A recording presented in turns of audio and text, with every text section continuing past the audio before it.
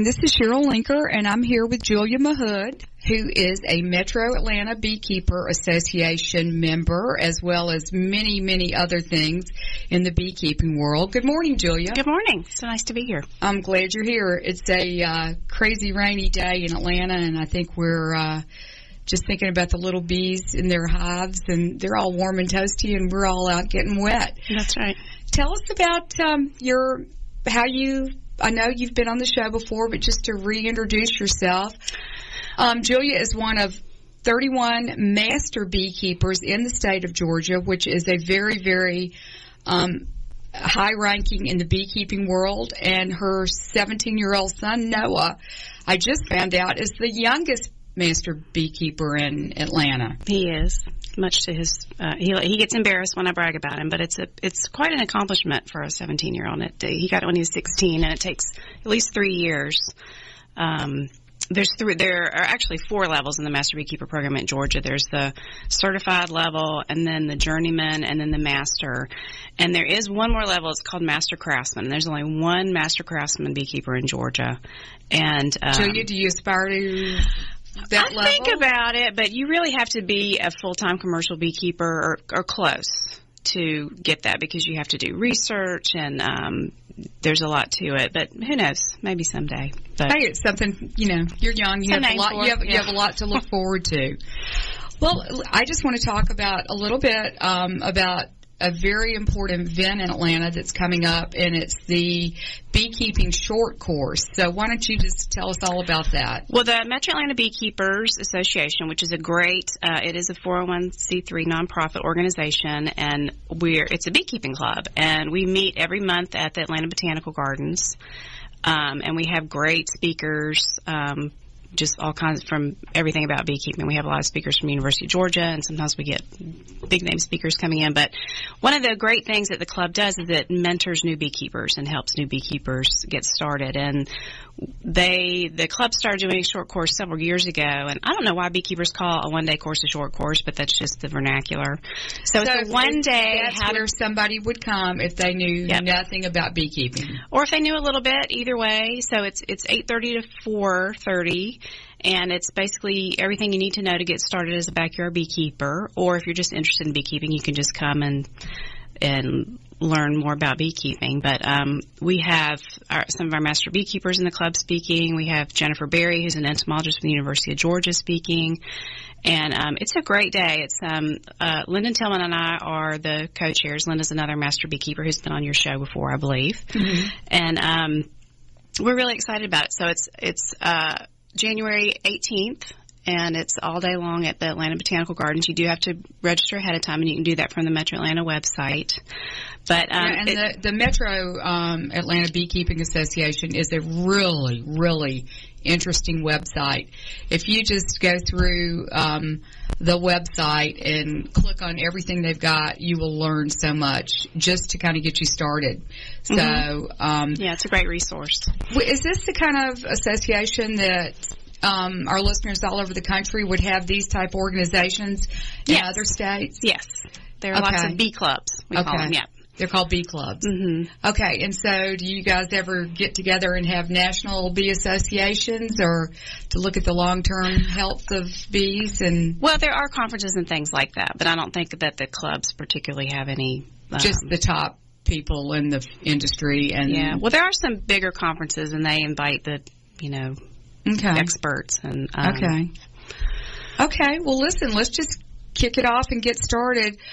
I really think of all the shows I've ever done on this show, this is one of the ones that I'm most amazed by the creatures on this earth, be it plant or animal, because I just think the bees are just such, I don't know, they're organized, they seem to be compassionate, they're smart, and heck yeah, they're hard workers. So let's just kind of talk about why people might want to become a backyard beekeeper. Great. Well, honeybees are they're our favorite pollinators. They are there is no other pollinator that is as good at pollinating as honeybees are. And there are several reasons, but one is that honeybees don't, most bees and wasps die out completely in the winter, and honeybees don't die out, and they don't even hibernate. They actually overwinter. So they live as a colony over winter, and because they do that,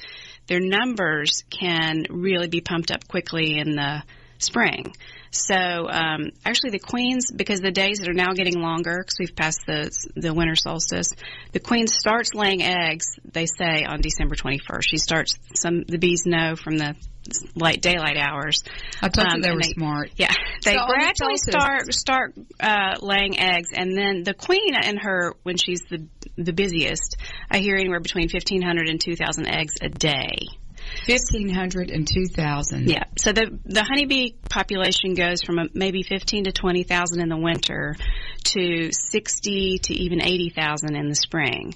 So you think about 60,000 little pollinators and how much work they can get done. And so what the bees do is the queen will start laying some, they say, anytime after December 21st, and then when the workers start bringing back pollen, so they actively collect pollen and pack it on their pollen baskets, and you can see it coming in on their little hind legs. But they're not out collecting pollen on the winter solstice, are they? Not on the winter solstice, but they will. In Atlanta, as soon as things start, every time there's a warm day, they go out and check it out. What's going on? And as soon as the workers who are out checking it out, and that's above 60, right? Well, I think above 50 they can. Oh, above 50. Can get out. Okay, I'm sorry. They go out, and as soon as they start bringing back pollen, that's their protein source, and they have to have that to really raise brood.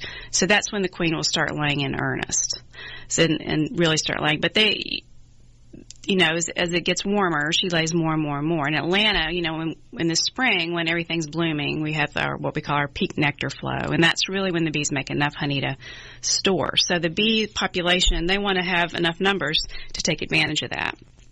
So, but if you think about it, so you got 60,000 bees in a colony, and that's just in one colony, and they live in a colony. They actually don't just tolerate humans raising them, so to speak. They actually thrive in that environment. So they live in a beehive, a box that's movable. So they can be moved around to different farms and stuff easily to pollinate crops. And another interesting, fascinating thing to me about honeybees is they'll pretty much go, when they find a nectar source, one bee, she's not going to go to, if you see one out in your garden, she's not going to go get some nectar from your rosemary plant and then go over to your echinacea and then go over to your mint.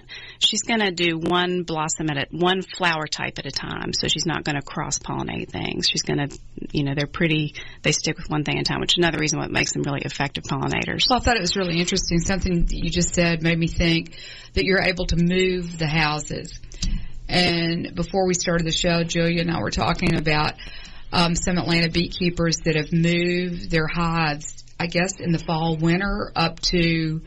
Actually, in June. So what people don't realize, too, is that the nectar flow in Atlanta is pretty much over when the tulip poplar trees are finished blooming, and it's usually about the same time as the azaleas die out. So that's pretty early in the spring when you think about it. So the nectar flow, where there's just a ton of nectar, is kind of over then. So the chances, what they do for the rest of the summer in Atlanta, for the most part, is pretty much just gather enough nectar to live off of. They don't really gather enough to store.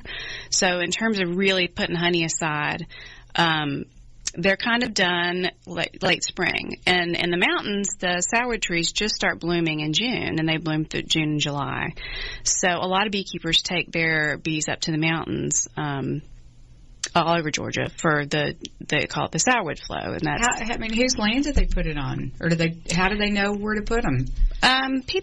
People have different sources. I talked to someone in North Carolina this year who said that they have office land, and they used to have a beekeeper who come and would bring bees and make sourwood honey, and they would always give them some honey, and she was looking for somebody else. You need to. They do, yeah. There's probably a whole so people get relationships. People. They develop relationships. And it's fascinating how a lot of people are so open to bees, and they hear about it on the news, and they're excited about it, and they're like, oh yeah, come and put some bees on my land. But we have a place in Blue Ridge that we just bought last year, so this was the first summer for us to try bees in Blue Ridge. So how'd that go?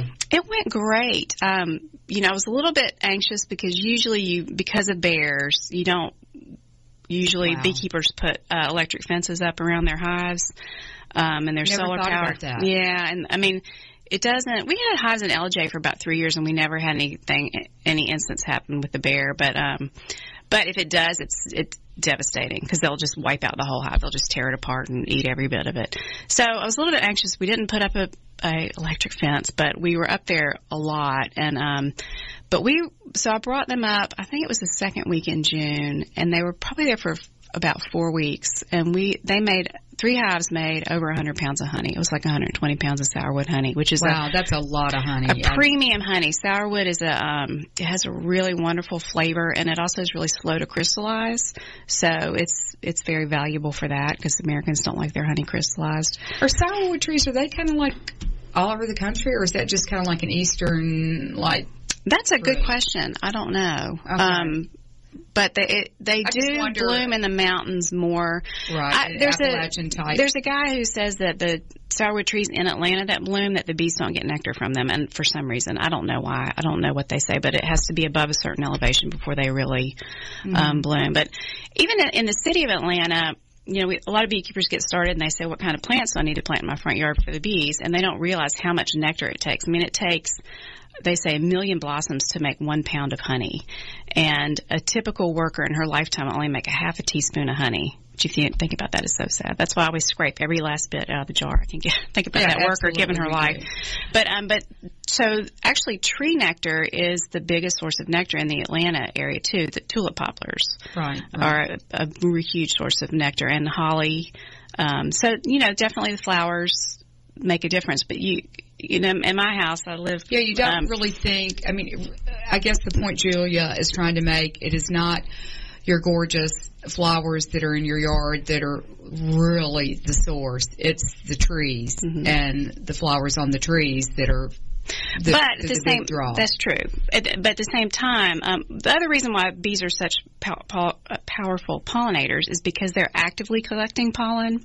Butterflies and a lot of other insects are they're really just there for the nectar, so they're sort of accidental pollinators. They're eating. They eat the pollen. That's their protein source. Whereas bees eat the honey, so that's... And they drink the nectar too, but they actively collect pollen. So a bee will actually go in a flower and shake it to get the pollen to rain down on its body, and the body's covered with hair, and the static electricity makes the pollen stick to the hair, the granules. And then what they do, they have rakes on their legs, and they comb themselves while they're flying. And if you wait a minute, wait a minute, they have rakes on their legs. Yeah, like combs on their legs. And the little hair. Like a comb. Oh, so they'll take their other legs. So they take their legs and they comb their entire bodies, and you can watch them if you just sit out in your garden one day and pay attention. They comb all the nectar off, and they will spit a little bit of, the pollen. They'll spit a little bit of nectar in with it to make it stick together, and then they pack it on a place called their corbicula, or their pollen basket, on their hind legs. And you can see them. You can see the pollen baskets also really well in bumblebees. So, because they move so slowly, but you'll be able to see these clusters of pollen on their hind legs. Okay, we're going to take a break and talk about these saddlebags that the bees have to contain pollen in. This is the Master Gardener Hour. We'll be right back. This is Michael Gano with Insight to Israel. Every day, the Israeli Defense Force finds itself on the front line of the war with the militant arm of Islam. Surrounded by enemies from within and without, they fight for the only Jewish state. Military service is mandatory. Ladies serving 2 years and men serving 3 right out of high school. While young people in other democracies are busy traveling or attending university, Israeli men and women gear up for basic training. In a world of heads of state, politicians, ambassadors, diplomats, and a leftist media, many times our voice at the grassroots level is drowned out. So we started an ongoing project called Hershey's for Heroes. Patriot conservatives from all over the U.S. are sending Hershey's chocolate bars with a note of thanks for defending Israel. Won't you join us by sending a sweet message to the IDF? For information, please see my Facebook page at Michael Gano. Thank you, God bless Patriot conservatives, and God bless Israel in her struggle for sovereignty and security.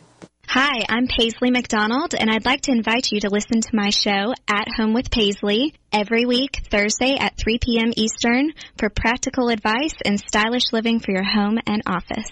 Quick Stakes, that's QUIK Stakes, are not just for surveyors. They are great for family and community gardens. Go online to www.quickstake.com or contact your local land surveying supply dealer and get you a box of Quick Stakes. You'll love them every year when you plant your garden. Again, that's Quick Stakes, QUIK QUIK Stakes, the truly preferred way to stake and identify what's in your garden now. Hi, everybody. It's Don Zabkar, your host for Who Knew? We air Mondays 2 to 3 on America's Web Radio, and then occasionally throughout the week. We've got some great subjects. This administration, or this regime, as you know, is providing us with great material. So stay tuned. Check us out. America's Web Radio. It's Who Knew with Don Zabkar. This is americaswebradio.com, the best in chat radio designed just for you.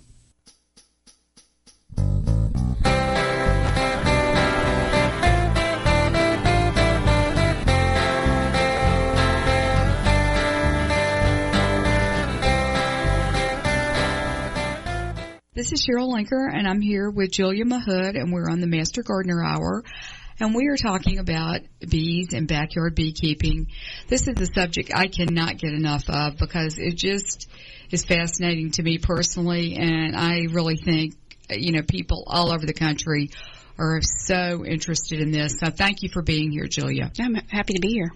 But we were talking about once the bees collect the pollen, that they actually kind of know what to do with it, and that they rake it off of their body into their pollen. They pack it together and they carry it back on it's called their corbicula, which is we call it pollen baskets. So it's on their hind legs when they're out in the field. Yeah, so you can watch them. And you can also see that bumblebees have the same part anatomy. You could see this little clump of pollen on their hind legs. And as beekeepers, we want to make sure when you look in the hive too, you pull out the frames and you'll see the brood, which is the baby bees, in the cells, and then you'll see these brightly colored stores of pollen. And we want to make sure that there's lots of different colors of pollen in there because that means that they're getting a variety of pollen. Because just like we need a variety of protein that we eat, they need a variety of protein that they eat. But so they bring it back to you're eat. Making you just want sourwood or some specific type honey. Right. Well, so the sourwood, like when our bees made that sourwood honey, and there's a 6-week period where that's the only thing blooming. But keep in mind that all spring they've been storing pollen from all these different sources, so they have that to eat. They also will, even though they kind of get they have an instinct that knows that they need a varied diet. So there's so much sour blooming that they're going to take advantage of that and go get all that nectar that they can. But they're also going to always have some scout bees out looking for some other sources. The other thing that's really interesting is that there are some sources that are good for pollen and some sources that are good for nectar. So sourwood is a really good nectar source. But there are other plants that are a better pollen source. So the bees know if they need more pollen, they're going to send out a contingent that's going to be looking for a good pollen plants. Okay, so the nectar, how is it? Explain then, I guess. The nectar turns into honey. The nectar is what? The nectar is what they turn into honey. And the pollen is? The pollen they just bring back, and that's their food source. And they also eat the nectar too, though. So they have two food sources. They have honey and they have pollen. Are they both protein? No. Okay. So honey's carbohydrate with all kinds of amino acids and other great stuff. So the nectar is, and the nectar is what they sip the nectar and it goes into we call it honey stomach, and it's got enzymes in it that start breaking it down into honey, and then they also collect pollen, which they comb and pack, and the little bit of nectar that they spit up into it to make it stick together will actually start fermenting it a little bit, and when it ferments, it breaks down a little bit and makes it digestible. So that's more like the pollen's more like the plant source, and the nectar is more like the protein. The protein. No, I'm sorry. The pollen is the protein. Okay, pollen is the protein, and the nectar is their carbohydrate and other things. Okay. Thanks. Mm-hmm. Okay. So they actively collect both, and they're going to collect whatever they can when they can. And, I mean, bees also because they overwinter, they're storing it, which is why we can take advantage of robbing them of their honey because they'll make as much honey as they can get their hands on.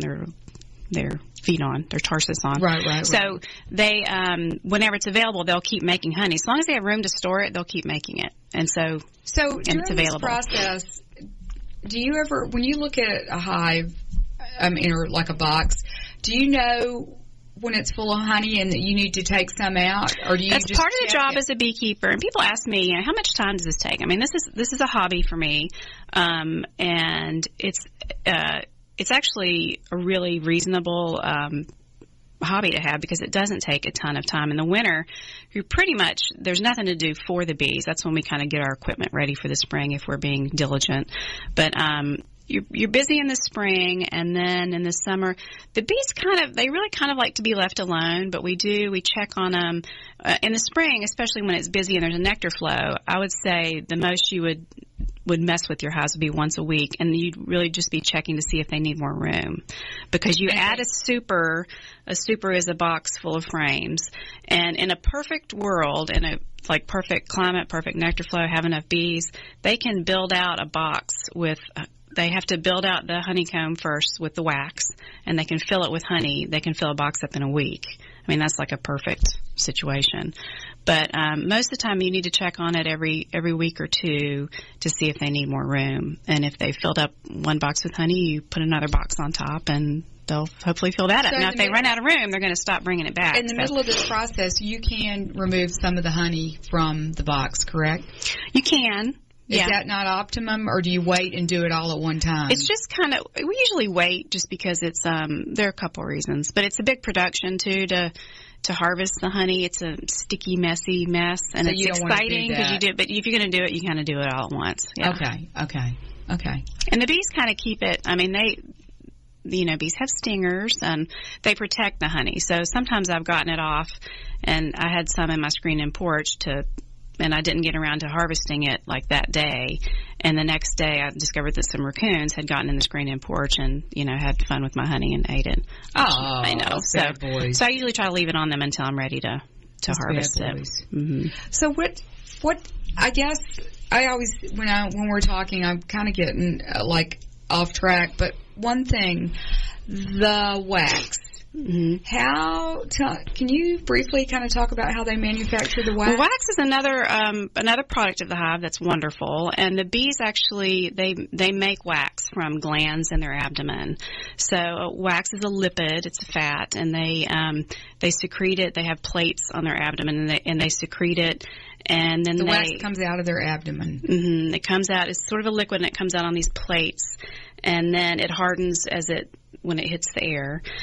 And then they'll take it with their mandibles and they chew it and form it the way they want to. And it's fascinating to watch bees make wax. The way we let them, a lot of beekeepers use foundation to show the bees where they want them to build. Are you talking about the frame? The strips on the frame. Yeah. And but we just let them make their own. So they hang from each other. It's called festooning, and it's sort of like their plumb lines. So they're hanging down, so they know that the comb's going to go down.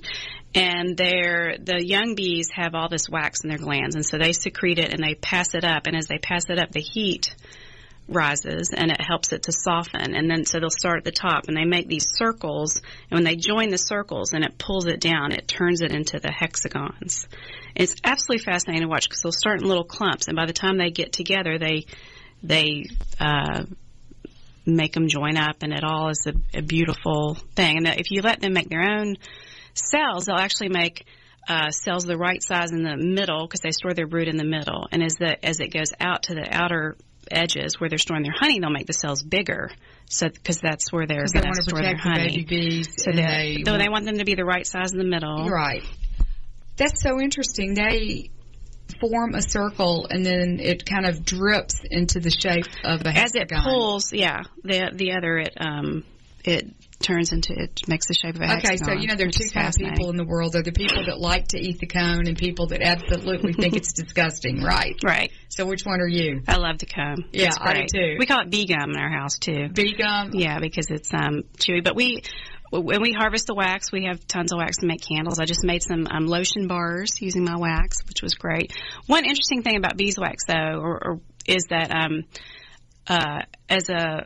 they say that the beeswax is, or chemicals are lipophilic, meaning they love fats, and that's where they get stored. Mm-hmm. So any pesticides or anything that are in the environment, unfortunately, though, gets stored in the wax, or any pesticides any chemicals that sometimes beekeepers put chemicals in their hives to keep to keep some of the bee pests away. But the problem with that is it does get stored in the wax. Mm-hmm. So it's really important if you're going to eat honeycomb or eat any beeswax that you're sure that the beekeepers are chemical free.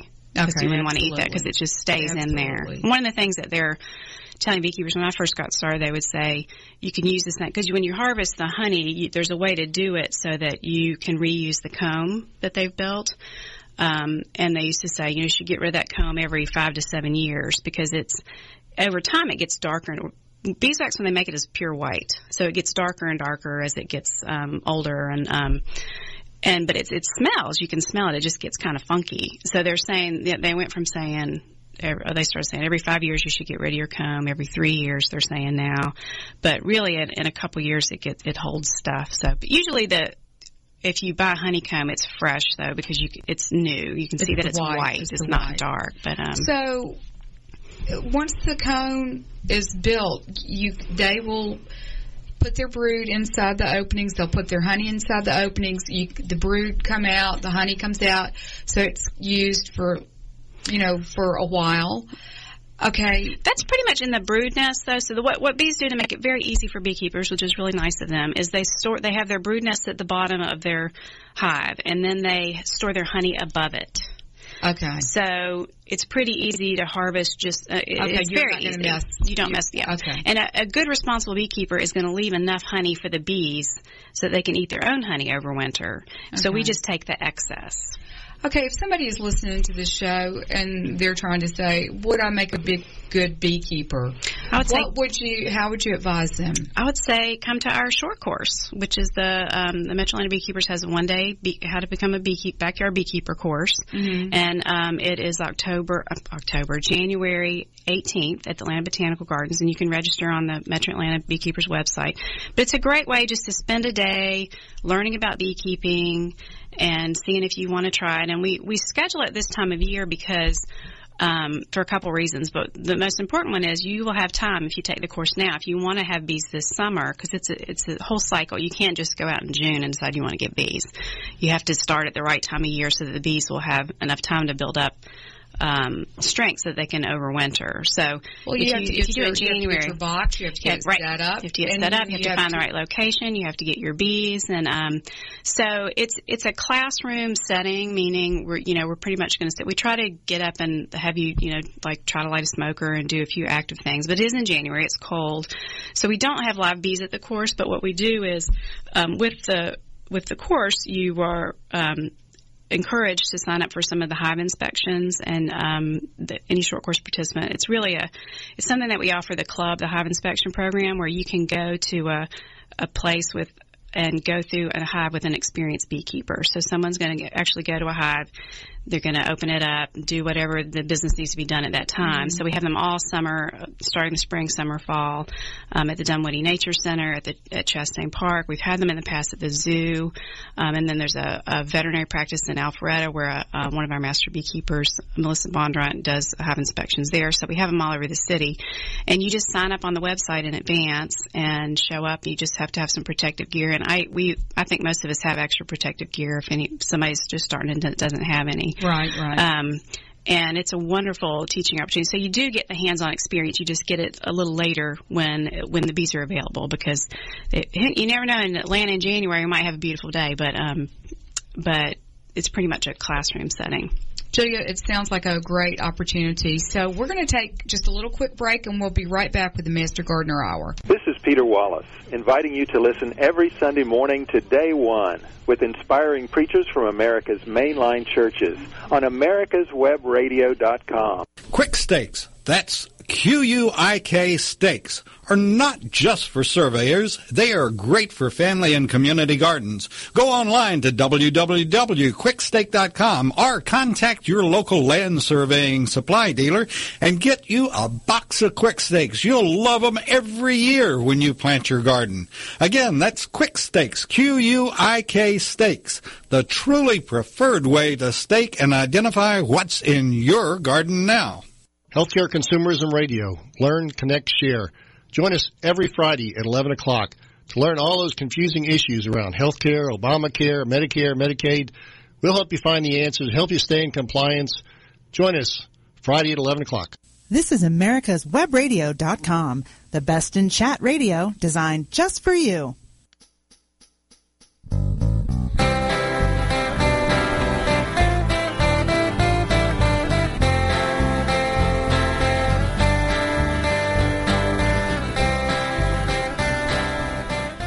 Good morning. This is Cheryl Linker, and I'm back with Julia Mahood, and we are talking about beekeeping, and we're talking about getting an education and becoming a hobbyist beekeeper.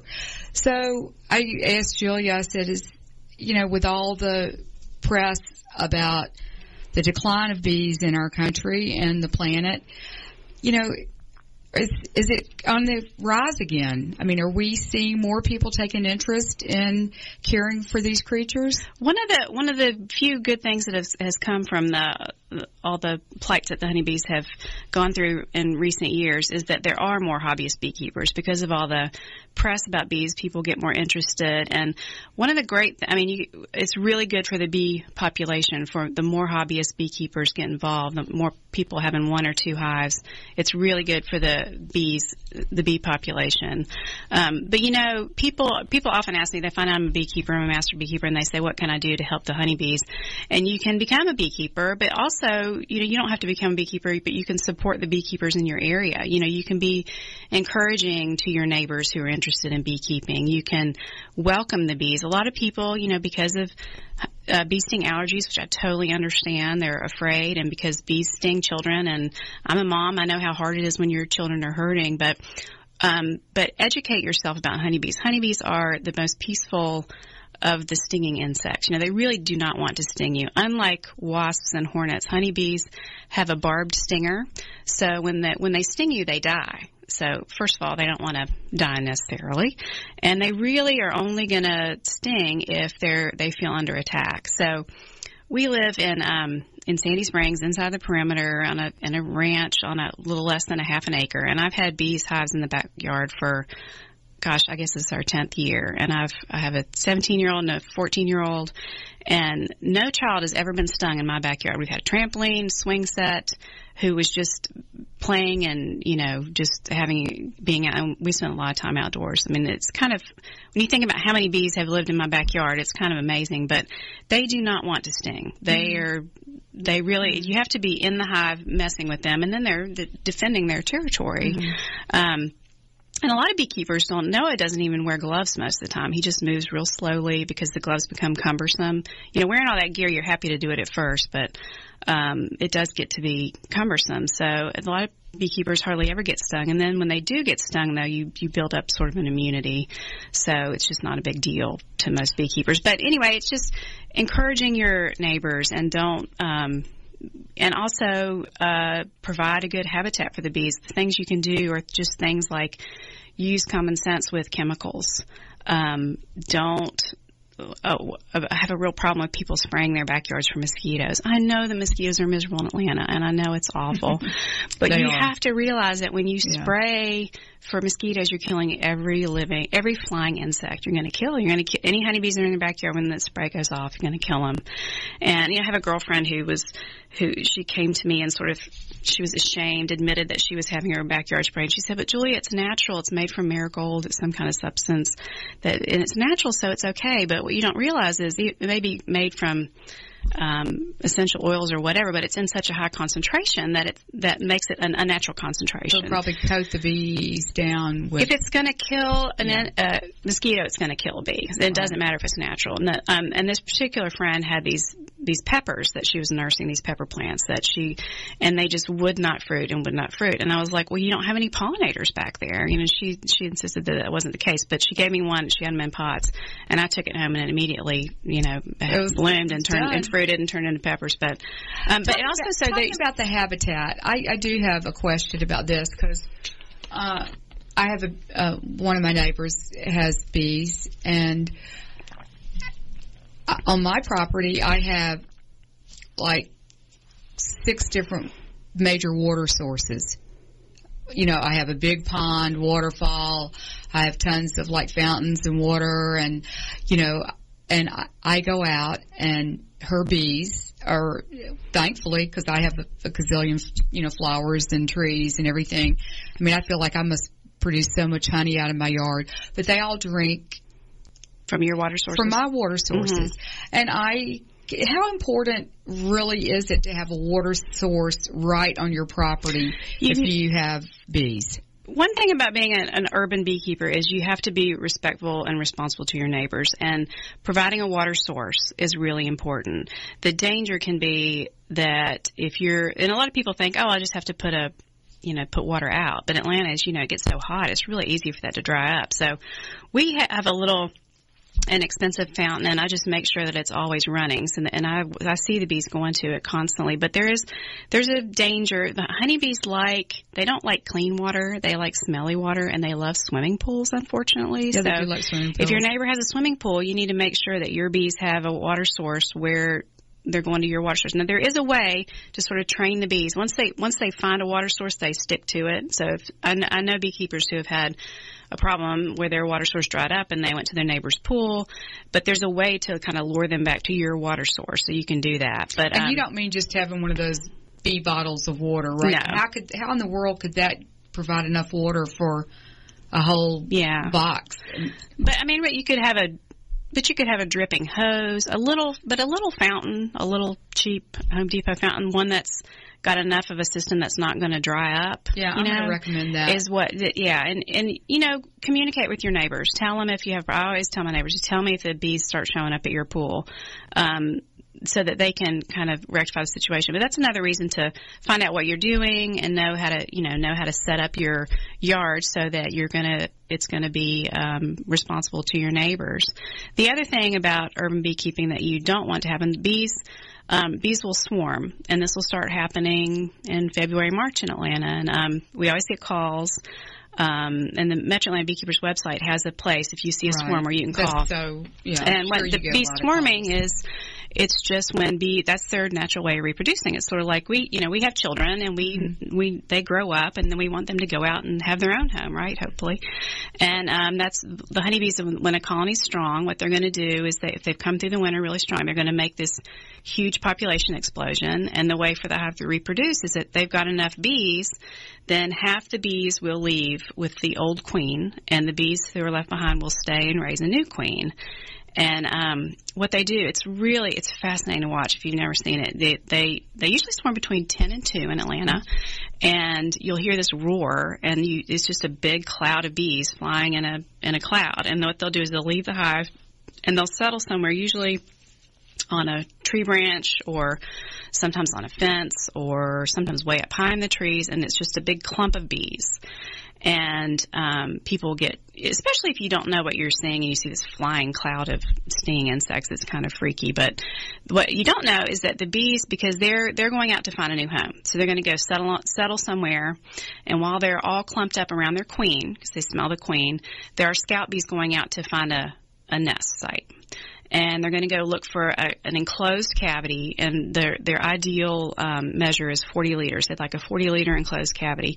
So if you think about, we don't have many hollow trees anymore, right? So they're always cut down. They could get into the side of your house. They could make a nest in between the walls, which we don't want to do that to our neighbors because it can be a humongous mess. Now, most swarms, sadly, don't live. Only about 20% of swarms survive because they have to find the right home, then they have to have the right circumstance. They have to start from scratch. But as beekeepers, there's steps you take. So what I do in the spring is I'm monitoring my hives, and I know if it's getting crowded, then I'll just take out half the bees and put them in a new hive, and that's one way that you can that's perfect because you're set up. But as a beekeeper, so you need to be prepared for that. You can do things.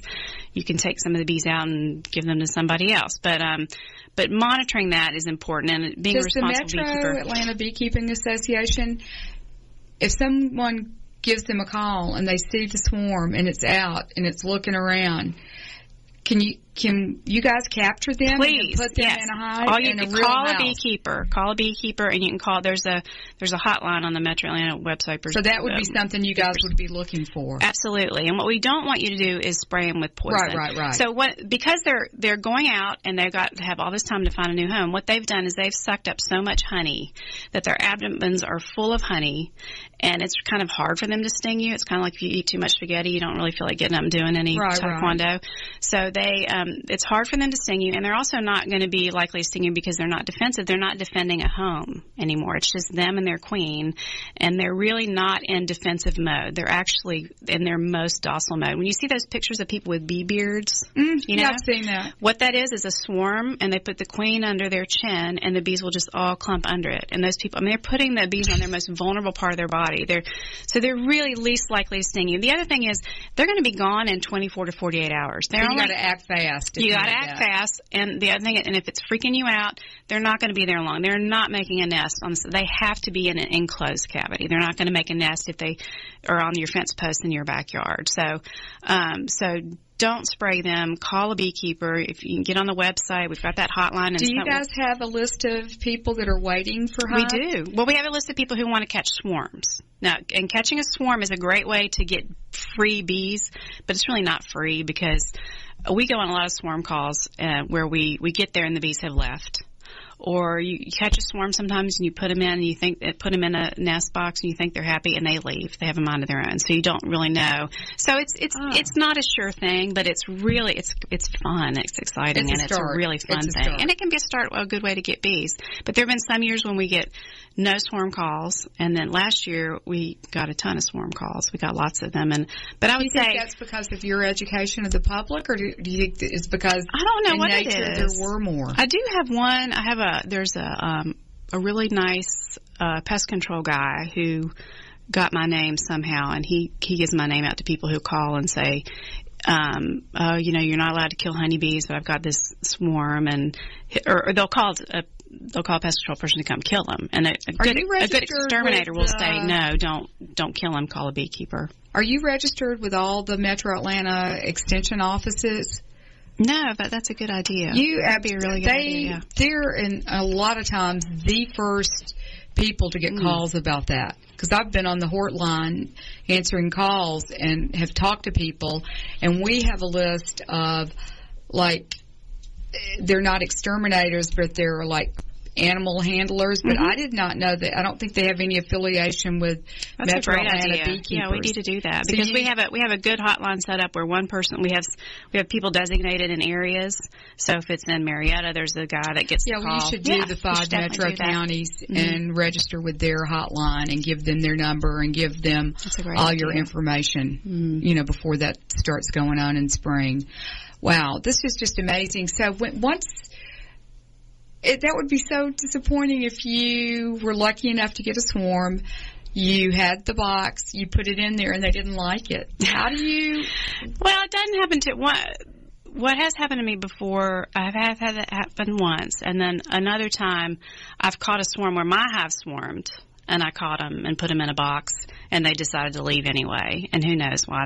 Maybe they wanted to be in a different part of town. I don't know, but it is, that's one thing that's endlessly fascinating about bees, and one thing that's frustrating, but it's interesting, is you think you got it figured out, you think you know what they want, and then they do something different, and we have a saying, it's an old joke, but if you ask 10 beekeepers a question, you get 11 answers. Everybody's got their own theory about why they do how they do what they do. But Julia, we're going to take a quick break. We're going to take a quick break with the Master Gardener Hour, and we will be right back with our final segment on beekeeping. Hi, I'm Paisley McDonald, and I'd like to invite you to listen to my show, At Home with Paisley, every week, Thursday at 3 p.m. Eastern, for practical advice and stylish living for your home and office. Did you miss a show that you really wanted to hear? All of our programs are available for download on americaswebradio.com and on iTunes. You can listen to your favorite programs on americaswebradio.com anytime you like. Quick Stakes, That's QUIK Steaks are not just for surveyors. They are great for family and community gardens. Go online to www.quicksteak.com or contact your local land surveying supply dealer and get you a box of Quick Steaks. You'll love them every year when you plant your garden.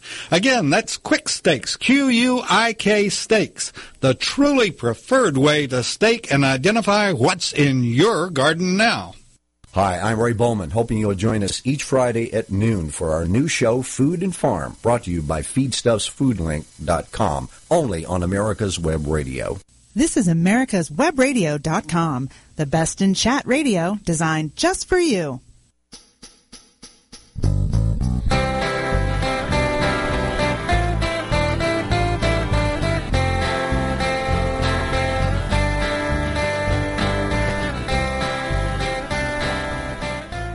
This is Cheryl Linker, and I'm here with Julia Mahood, and we are continuing on with discussion of what Metro Atlanta beekeepers, what this association does, what they offer as far as education about beekeeping. And then we were just going to talk about some opportunities, and these things really, for our audience, these things go on in all parts of the country. I mean, if you Google your local beekeeping association, I guarantee you that these same quality and caliber of classes through your university system, your extension office, and your beekeeping associations will be there for you. But Julia was saying that one of our cool hotels in Atlanta now has, tell us about it, Julia. Well, the chef at the Four Seasons Hotel in Midtown has had hives on their terrace level for years now, and they use the honey in their spa now, and he uses it in the restaurants, which is kind of a thing. I think there are hotels in Chicago who have bees in their rooftop gardens, and all over the place. It's kind of become a cool thing to do. But you'd be surprised how many beekeepers there are. I mean, there are beekeepers everywhere. And when we first got started, we were out in our front yard with our bee suits on, and this neighbor who I hadn't met yet pulled up, and he's like, "Oh, you all have bees? I have bees too." And he lived on the adjacent street. So there are actually like 4 beekeepers in my neighborhood, and we totally unrelated. It's not like they were friends of mine who became beekeepers. They were just people we ended up connecting because of beekeeping. But there are a lot of beekeepers.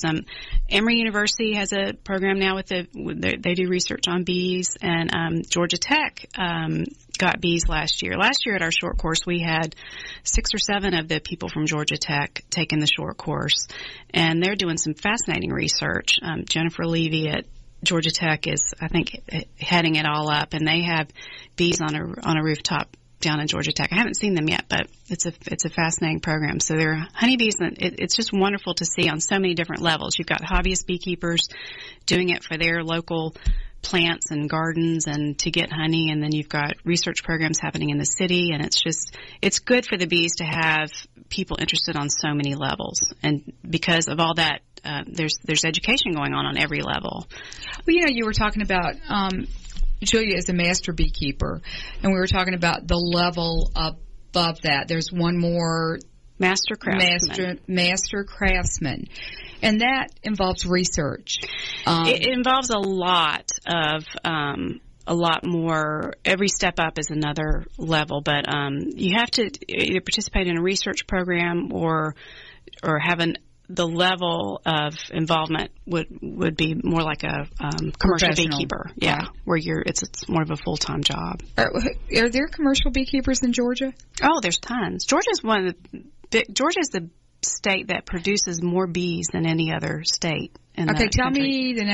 Just tell me where are they and how do they work? I don't know how that scenario works. A commercial beekeeper would be someone who has a big bee farm where they have enough land and bee hives where they are raising bees, and so that they have an excess of bees. And just like I was saying, how would normally naturally swarm in the spring, if your bees are healthy, you're going to have extra bees. So they raise bees, they raise nucleus colonies. There's lots and lots of them from all outside of Atlanta. So there's some.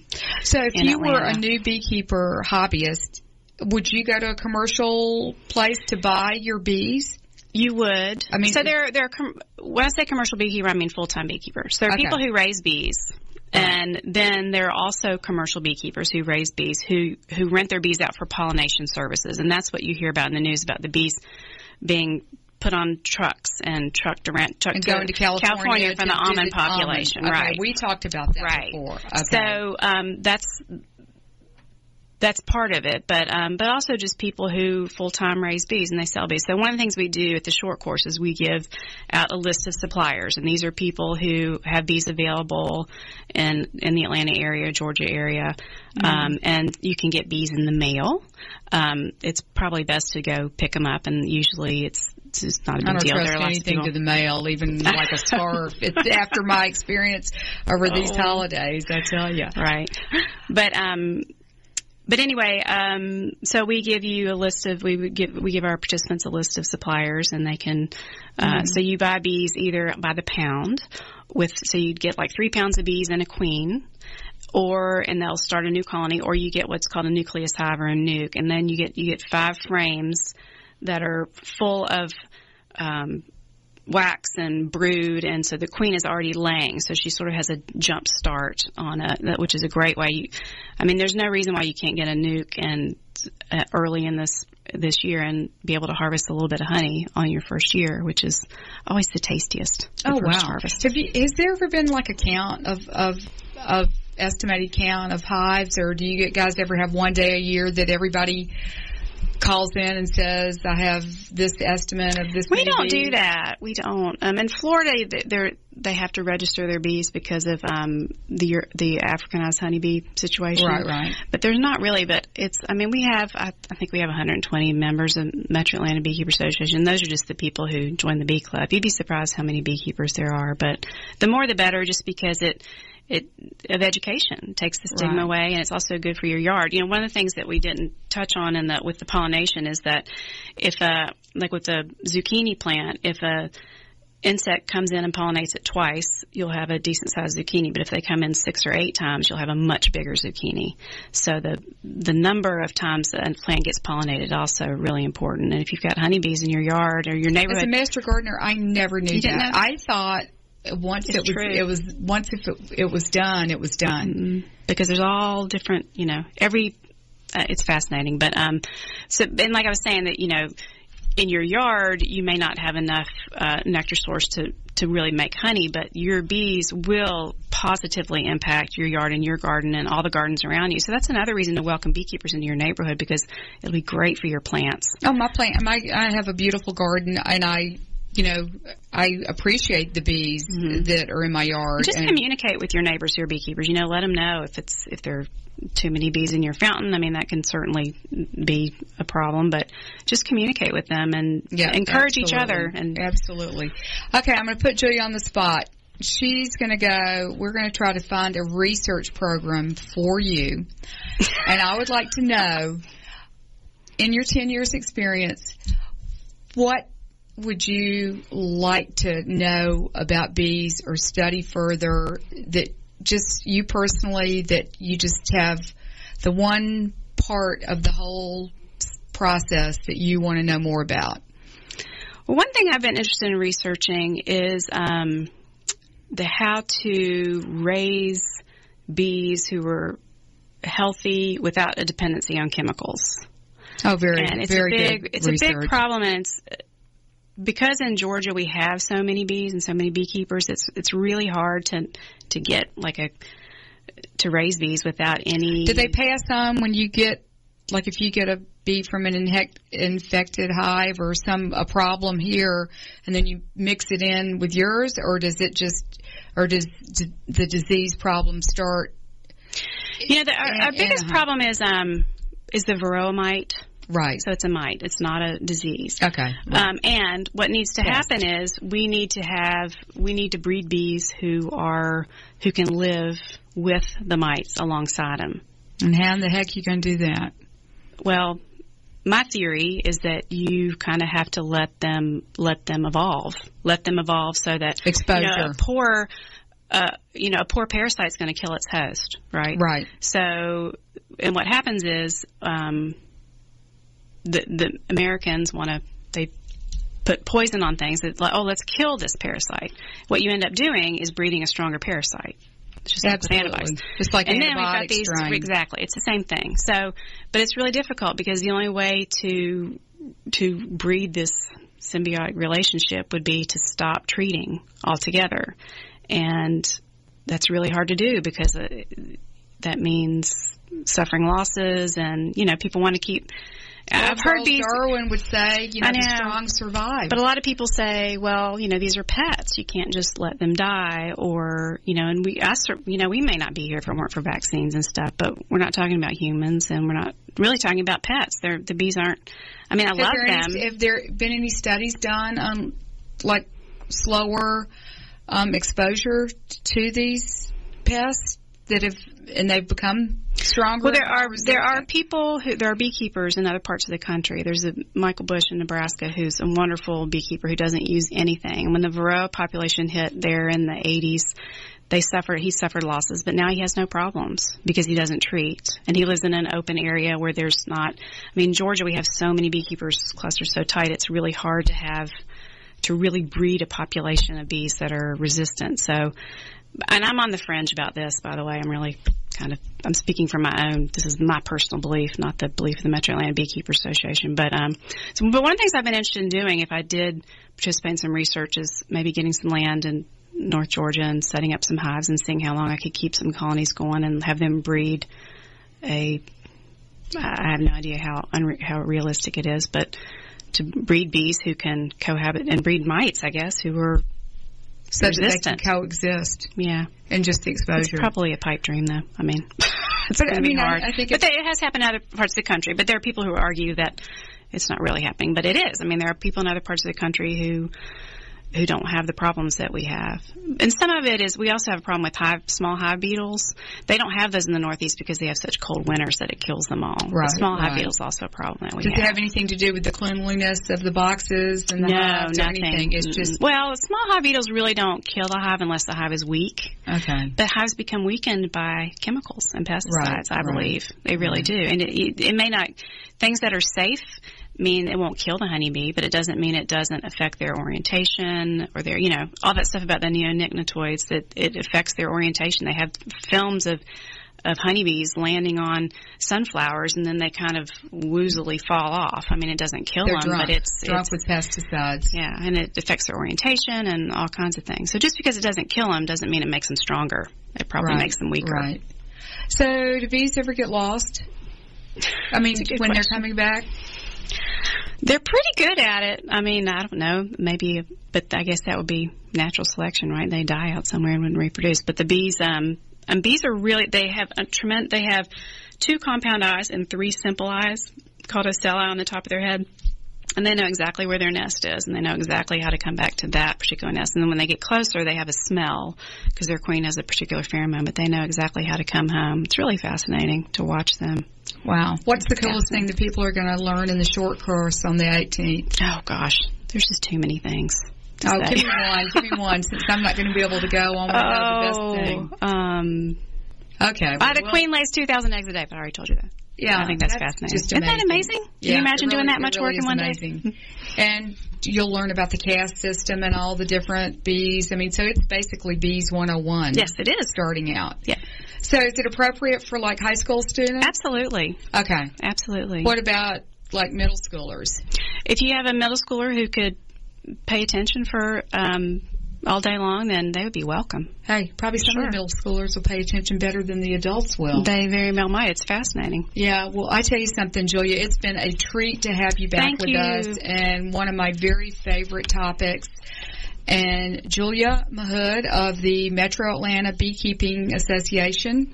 Just Google us and you'll find a link to register for the site for the course. It'd be great. Thanks for listening to the Master Gardener Hour. We'll be back next Saturday. Be safe.